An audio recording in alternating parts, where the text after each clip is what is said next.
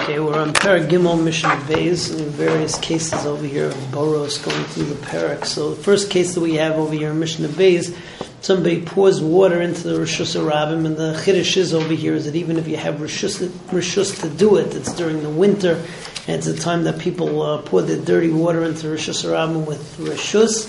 So the halacha is that if somebody is huzak, so then you have to pay as a Baal Bor. If somebody has thorns and he puts the thorns in his rishus, but they wave into the Rishus Harabim in a way that they're going to be a takala for other people, so in that case he's chayiv. But if they're flush against his rishus, so then he's pater because he doesn't have to assume that people are going to press against the rishus hayachid.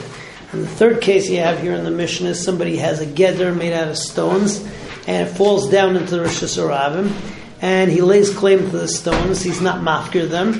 So the halacha is that he's chayiv on the stones if they trip somebody, because he's a Baal Bor. So the Mishnah says, Hafshechvech mayim Rishus Harabim. Somebody pours water into the Rishus Harabim, v'huzak b'hem acher, and somebody gets damaged with them. Chayiv b'nizkai, so he's chayiv for the damage. Hamatzniya sakaitz v'saschuchis, somebody who hides thorns or glass in his shrubs on the edge of the Rishus Harabim, and they're subject to going into the Rishus Harabim. The hageder gidroi b'kaitzim, or if he makes a geder out of thorns, the geder shenafal Rishus Harabim, or the geder that falls into the Rishus Harabim, v'huzku b'hem acherim, and other people become damaged with them, so in all of those cases chayiv b'nizkon, because he didn't have rishus to do that. Again, if it's flush against his rishus, so then ein darkan shel bnei adam l'schachich b'ksolim, and you're going to be pater. All right, moving on to Mishnah Gimel. So Mishnah Gimel again talks about more things that you have the right to do or don't have the right to do in the Rishus Harabim. Somebody who brings out his teven, his kash, his straw at the time. Even at the time where you have rishus to do that, the first case where you don't have rishus to do it, people get damaged with it. So number one is that you're chayiv. Number two is that there's a knas that whoever wants can take the stuff because Chazal made it hefker.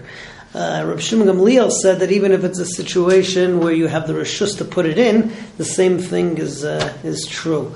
And finally, the last thing in the Mishnah over here is if somebody sees Golol in the Rishus Harabim, and he goes and he picks it up, turns it over, he did a Ma'aseh Kinyan, he becomes the Baal Bor, somebody who falls over it, so he's chayiv to pay. So Hamaitzi Estivna V'Eskasha Rishus Harabim, somebody who moves his teven, his kash into Rishus Harabim with zvolim because he wants people to step on it and make it good as fertilizer. V'huzak b'hem acher, and somebody gets damaged, chayiv, he's chayiv b'nizkai. V'kol hakaydem b'hem zacha, not only that, Chazal made it hefker that whoever wants can take it. Reb Shimon Gamliel adds to that and says, Kol ha'mekalkel b'Rishus Harabim v'ziku chayom l'shalim, v'kol hakaydem b'hem zacha. All of the mekalkel and everything that gets everything that as it gets stepped on gets better in Rishus Harabim. So you have a din of a Baal Bor and people could take it. And the Chiddush of Reb Gamliel is even if you have a rishus to put it there because it was the time of Hitzas Zvolim. And last din in the Mishnah, somebody who turns over Gol in Rishus Harabim and does a Ma'aseh Kinyan on it, Huzak b'hamacher, somebody else gets damaged, chayiv b'nizkai. Last Mishnah for today is Shtei Kadarim, two potters walking in Rishus Harabim. One guy trips and falls, the other guy falls over him. So we say that the first guy's chayiv for whatever happened to the second guy. Why? So if you say Niskal Posheya, so then it's his problem that he fell down, and whatever happens, even if he had no time to get up, he's still going to be chayiv.